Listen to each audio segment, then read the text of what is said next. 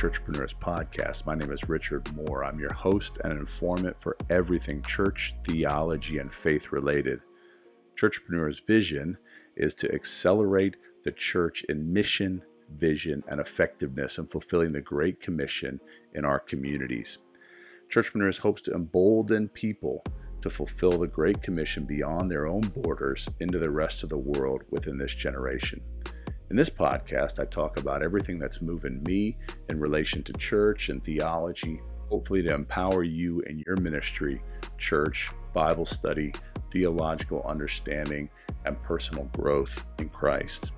Today, I want to talk about the greater works that Jesus talks about in John 14, verse 8 through 14.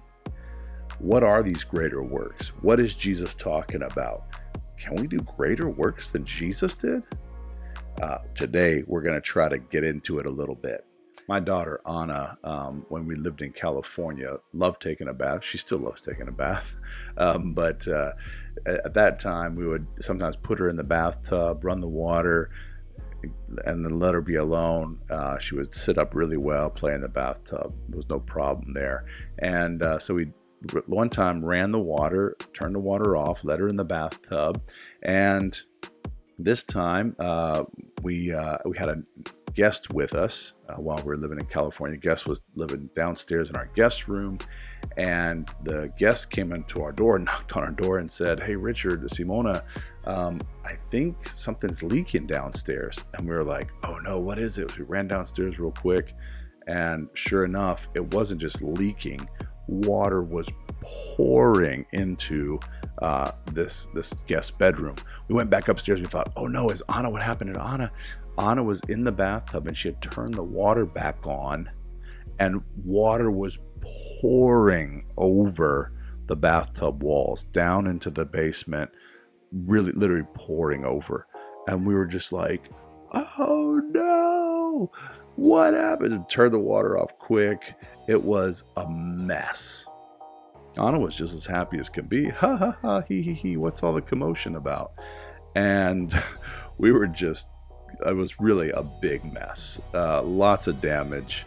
Luckily, we could get it cleaned up quickly enough before it dried. We had someone come over right away and get that taken care of so that it wouldn't be a huge mess. And we had to redo the whole. We had to do some new stuff a little bit, but it wasn't a huge mess. But Anna let this water overflow, and she thought it was great. But we had put her in the bathtub, never imagining that Anna could have done something like that, where she was really capable of turning the water back on and letting, all this water overflow. And, we never imagined that she could have done anything like that. And the same is with Christ. Jesus allows for more than you and I could ever have imagined. We couldn't have imagined Anna doing something like this, but even more so, Jesus allows for us to do more than we could have ever imagined. It stands here in this awesome section of Scripture. Jesus is talking here. It's in John 14, verses 8 through 14. I think this has real detailed application to the church today. So, Pastor, I hope you're listening. Church member, hope you're listening, because this is for the everyday Christian. So, Philip approaches the Lord and asks him a question. So, let's jump right into it. It's John 14, verses 8 through 14. Philip said to him, "Lord, show us the Father, and it is enough for us." Jesus said to him, "I have been with you so long now, and you still don't know me, Philip? Whoever has seen me has seen the Father. How can you say, 'Show us the Father'? Do you not believe that I am in the Father, and the Father is in me? The words that I say to you, I do not speak on my own authority, but the Father who dwells in me does his works." Very important there. Believe me that I am in the Father and the Father is in me, or else believe on account of the works themselves. Truly I say to you, whoever believes in me will also do the works that I do, and greater than these will he do, because I am going to the Father. Whatever you ask in my name, this I will do, that the Father may be glorified in the Son. If you ask me anything in my name, I will do it. So, we have this incredible passage. I get asked this question quite a bit. What are the greater works that Jesus is talking about here? Greater works than Jesus? How could that be? First of all, how could that be? And secondly, what he's referring to? What kind of works is he talking about? First of all, it's pretty clear to me throughout history, throughout church history, throughout our Christian history, throughout the apostolic age where the 12 apostles were underway, Jesus could not be referring to miracles. The works, what works are we talking about? It's almost impossible that he could be referring to miracles. If that were the case, no one has accomplished this passage and promise since Jesus himself. So let's have a look. What are the miracles of Jesus? Just to give you a perspective of how Jesus could not be referring to miracles. First of all, Jesus exorcised many demons. Healing of blind people, many miracles. Fever, he healed someone with a fever. He healed many with leprosy, the 10 with leprosy, then other individuals with leprosy. He healed a paralyzed person. He healed someone from inner bleeding. Deaf people, healed people who were far away from him, people he didn't even see. The blind man, the blind man didn't even see Jesus or meet him. He healed people. He healed them from far away. He healed people who are sick and suffering. What other miracles did he do? He fed the 5,000 in Mark 6 and Matthew 14 and Luke 9. Then he fed the 4,000, Mark 8 and Matthew 15. These are two different stories, two different times. Then the miraculous catching of the fish. When he first experienced the disciples at the Sea of Galilee, he said, "Throw your net on the other side." Or no, that was another time actually. So there's several different times where he had them miraculously catch fish. But that was when they were in Luke 5 when they were first experiencing Christ. He said, "Throw your nets down again." And they said, "Well, Lord, we've been fishing all night, but since you say so, we'll do it." And they caught more than they could haul in. It was ripping their nets and stuff like this. So that's amazing. Basically, the fish were jumping into their nets. Another miraculous catching of fish with a coin in its mouth. In John 21, he told Peter to go to the sea, get the temple drachma for you and I. And he fished and caught one fish and had the mouth full of a coin. That's pretty miraculous. The turning of water into wine at the wedding of Cana, the calming of the storm in Mark 5, the walking on the Sea of Galilee. Jesus there appears as a divine figure. The cursing of a fig tree. What else? He just came by this poor fig tree, and just saw no fruit on it and was like, "Yeah, curse you, fig tree." And so 3 times he raised the dead. And the transfiguration of Jesus, where he appeared before the 3 disciples in brilliant array.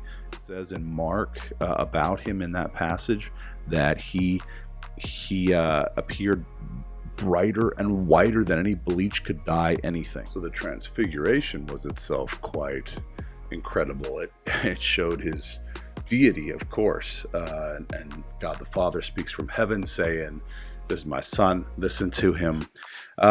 So then he also could read the thoughts of men, recognize the hearts of men. And how could he do that? Because he was God.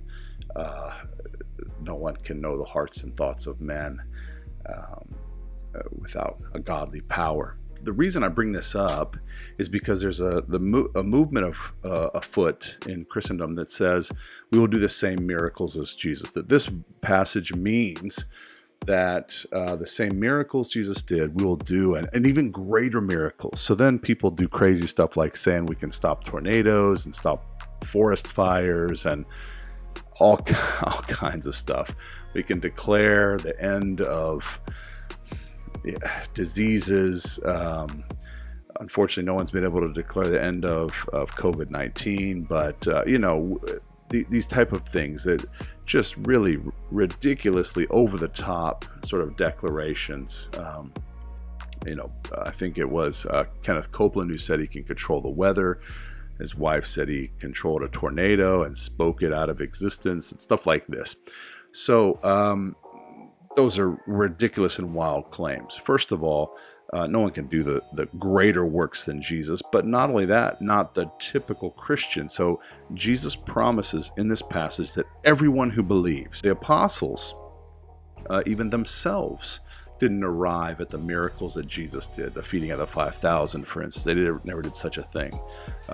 There actually is much evidence that they were really relatively poor, all the disciples and the early church throughout their history, and had trouble feeding each other. There's lots of evidence in that in the book of Acts, where they set people aside specifically to feed those widows. Peter, however, converts 3,000 with one sermon. So is it possible that Jesus could have meant something else? Not even the apostles fulfilled this seeming promise from Jesus, that we would do greater works and that everyone who believes would do greater works than he did. So really interesting here. It says in this passage that this was possible because Jesus had gone to the Father and sent us the Spirit. So these 3,000 converts at Pentecost was only possible because Jesus went to the Father. Now, hold on to that thought for later. Miracles are important for sure. We're not saying, or I'm not saying as a person that miracles don't still happen today, that God isn't in the business of miracles. I've experienced myself many crazy things that I would say belong to the miraculous. My brother was in a life-threatening car accident, broke his odontoid vertebrae on the back of his neck, the very last vertebrae before your brainstem. And Christopher Reeves was the same, the actor who played Superman, who's passed away now, who broke the same vertebrae that my brother broke, and is walking and not quadriplegic. Had a bleeding on his brain. He was really touch and go for the early part of his after that accident that he was involved in. I saw the car myself, and I thought, there's no way that someone lived through that car. It was incredible. It looked like a tuna can had been peeled open, literally peeled open. The top of the car was opened, and a tree had cut it in half. Miracles happen. There's no question. My brother's living proof of that. My daughter, Anna, she was healed, we believe, for sure. Not in the way we thought it would have happened. Not even directly with the laying on of hands and the elders anointing her with oil, but it did happen. So miracles happen for sure. So what we're not saying is that miracles don't exist. But what cannot be the case for this passage is that that every Christian will do greater miracles than Jesus. The word works here is very, very important. So what are these works? And it's not even the case of elite evangelists like Billy Graham or something who preached to millions. Not only them, those incredible Christians, or even some other incredible Christian who can pull off some weird miracle or something like that. This promise is for all Christians. Not even one Christian is excluded from that promise. It says, Jesus says, all who believe. So, has anyone done greater works or miracles than Jesus? Never. Has anyone performed a greater miracle than resurrecting 3 people from the dead, and then later resurrecting himself from the dead? I've never heard of someone.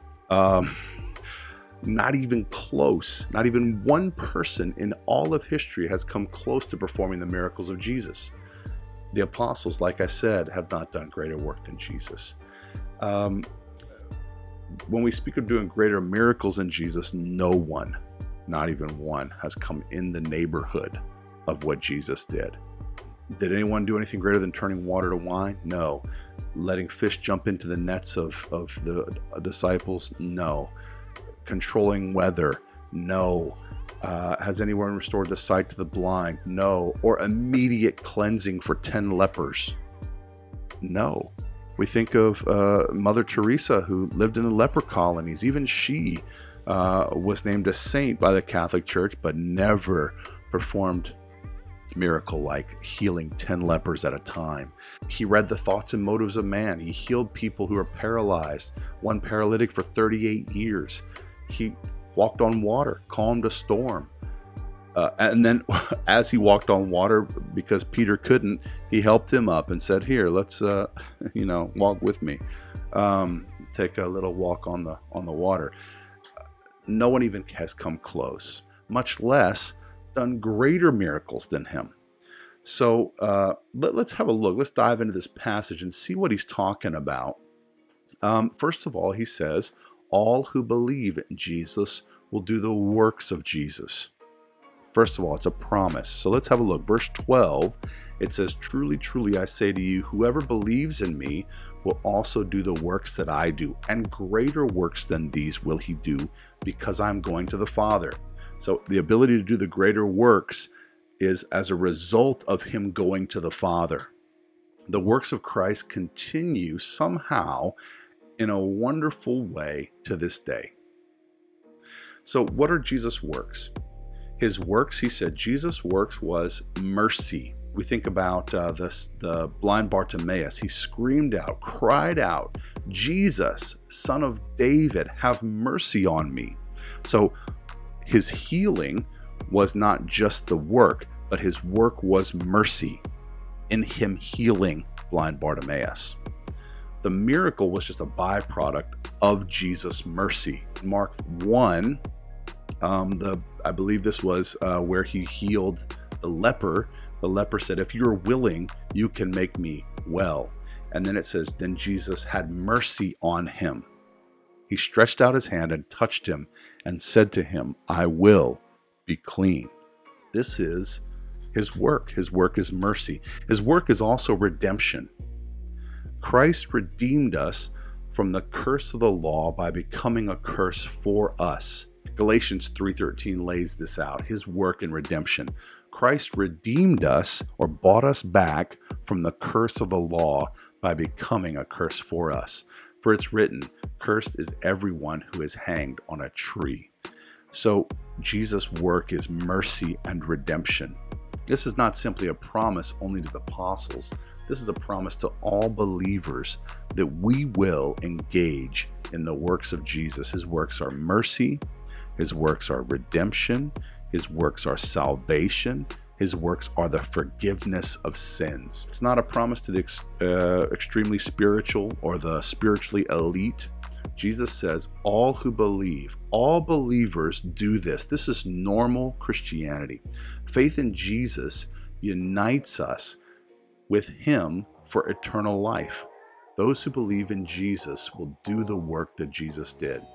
We create, though, an insurmountable problem if we equate works that he did to his miracles. No one in history the history of mankind since Christ lived has ever performed the same miracles. Jesus' miracles are singularly unique and will remain singularly unique. No one will outshine these miracles because Jesus' miracles perform a singularly unique function by confirming his divinity. A lot of people would say we can do the same works as Jesus, the same miracles, because we have the same Christ living in us, the same Spirit living in us.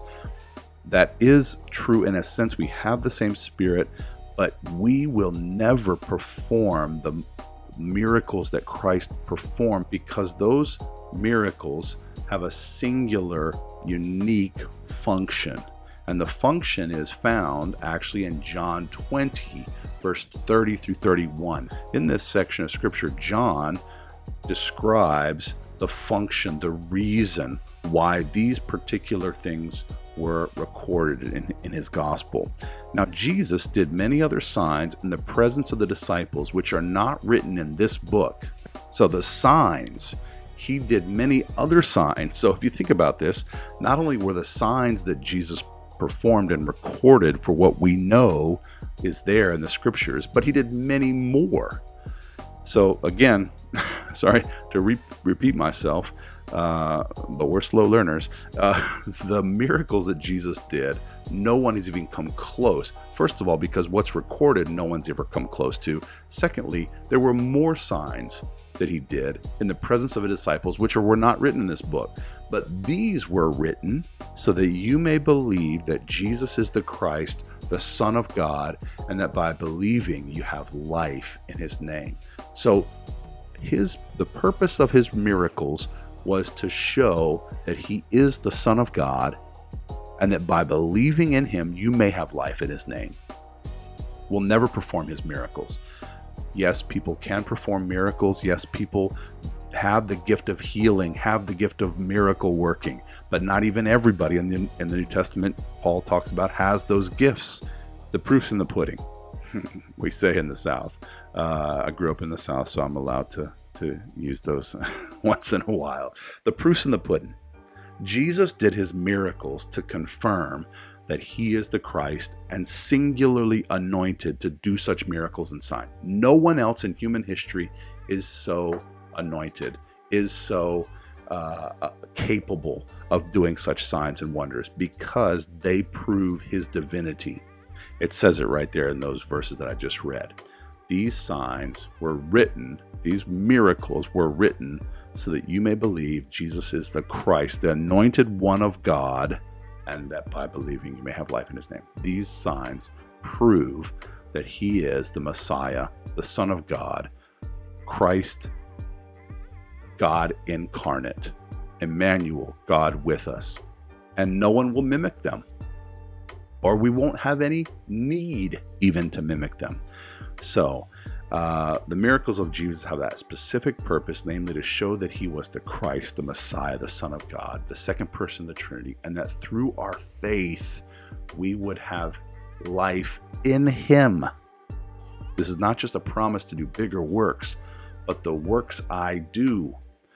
What are these works? What does he mean by them? He means mercy, reconciliation to God, salvation, forgiveness of sins. By preaching these things, we will do the works that Jesus did. 1 Corinthians 12, 29 through 31 says it clearly also that Christians will not all have the gift of healing or miracles like Jesus, but will have diverse and complementary gifts. So some do have the gift of miracles, some do have the gift of healing, some do have those sign gifts. This is not me wanting to exegete or talk about continuationism or anything like that. But the scripture do say, if we're taking the scripture at its face value, those gifts are diverse and complementary. Not everyone will be able to even have the gift of healing. Let's just say, if we're talking about miracles and wonders and signs, not everyone will be able to do those signs. So he does the work. He's come to the earth to die on the cross, to forgive of sin. He even says that. Even with the man who was lowered down into the room, the man was lowered down there who was paralytic.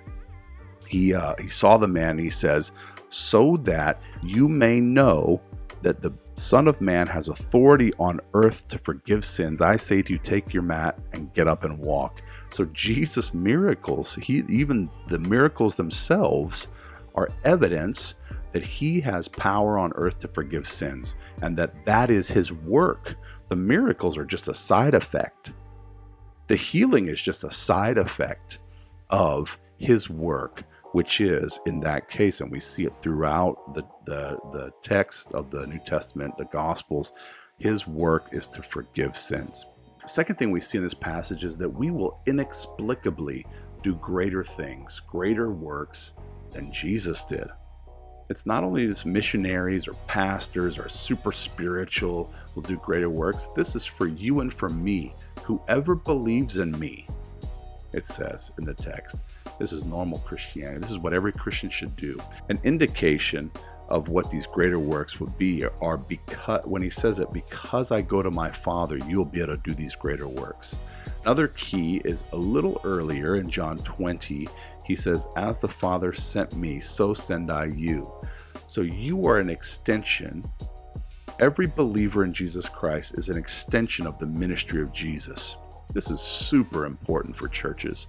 This is super important for you, pastor, you everyday lay Christian, you person who's just working 9 to 5, you in your office, in your workplace, in your day-to-day, you are an extension of the ministry of Jesus Christ, because right before this, he says, as the Father sent me, so send I you. You are an extension of his ministry here on earth. You are sent as the Father sent Christ. You'll be my workers to the ends of the earth, doing my work because I go to the Father.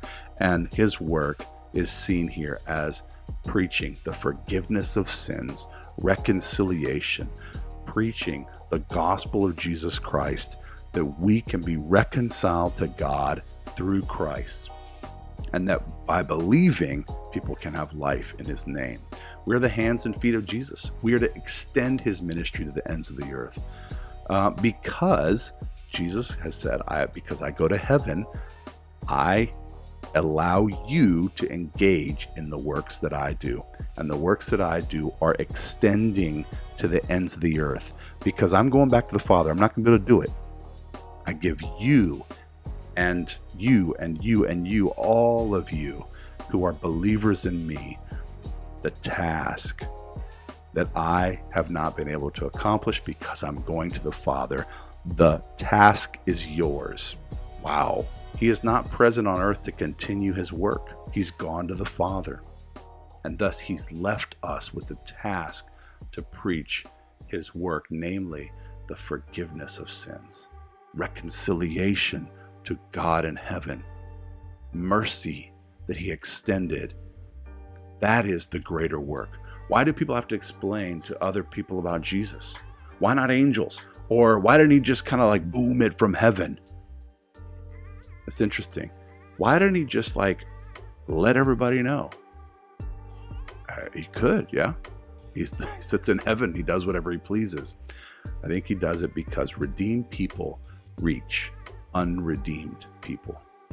Redeemed people, you and I, who are redeemed and bought by the blood of Jesus, understand unredeemed people. And when people see what God has done in another redeemed person, they see the power of redemption and how great that redemption is, and how great the forgiveness of sins is, the experience, the relationship we have now with God, and how great it is, how wonderful a gift it is to have our sins forgiven. That's why God uses the proclamation of the gospel, because the message of redemption is the most strongly, most powerfully heard by people, other people who are redeemed. These are actually the works of Jesus: redemption, salvation, forgiveness of sins, atonement, standing in our place on the cross. And it says in another place, Jesus is in heaven praying for you and me. The third thing I see here is we'll have access to the living Christ. He is the mediator who enables these works. We're not able to do these works in our own power. We need the power of the Spirit. He is the mediator who sends his Spirit to enable us and empower us to preach the gospel. And the gospel is not miracles. The gospel is not whatever, thundering from heaven. The power of the gospel is in the gospel itself. Paul says in Romans 1:16, I am not ashamed of the gospel, for it, the message itself, is the power of God for the salvation of man, first to the Jew, then the Greek. It is by itself the power of God. So don't let anybody fool you or tell you that miracles have to accompany the preaching of the gospel. That's not accurate. The power of the gospel is in the gospel itself. Jesus is the power, and he is the mediator who enables that message to be powerful. He will do whatever we ask in his name. Now, will he give us a Porsche, give us the newest game, whatever, the newest toy, the newest whatever, a nice yacht, etc.? No. What we ask in his name. Does Jesus want us to be wealthy? No. He wants us to proclaim forgiveness in his name. That's the message. So when we ask in his name, he'll do it. And he's alive. He's alive in heaven, and we represent a gospel that is already accomplished. We preach from a cross that has already happened and is done. Salvation has already been won for us in the past. They are the greater works. So Jesus is alive and risen. While he was here, he preached forgiveness of sins, repentance in his name as a future act. You can do it now in future looking, sort of like on credit, right? You can buy into the forgiveness of sins that's coming. I will die on the cross and be raised again from the dead. But now we preach a forgiveness of sins in the past tense. It is done. We're saved on debit. Before they were saved on credit, now we're saved on debit. We pull out of the account of Jesus' vicarious death on the cross in our place. And now we preach a past tense. It's happened. It is finished, was his cry. He did it. It's done. And this aspect makes the works that we do greater. Jesus didn't proclaim his own gospel after his resurrection.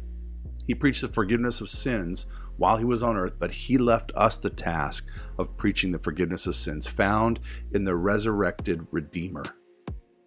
These are the greater works of which Jesus speaks here. Every Christian will perform works, these greater works, than Jesus by preaching a gospel of forgiveness accomplished in a resurrected Jesus in the past tense.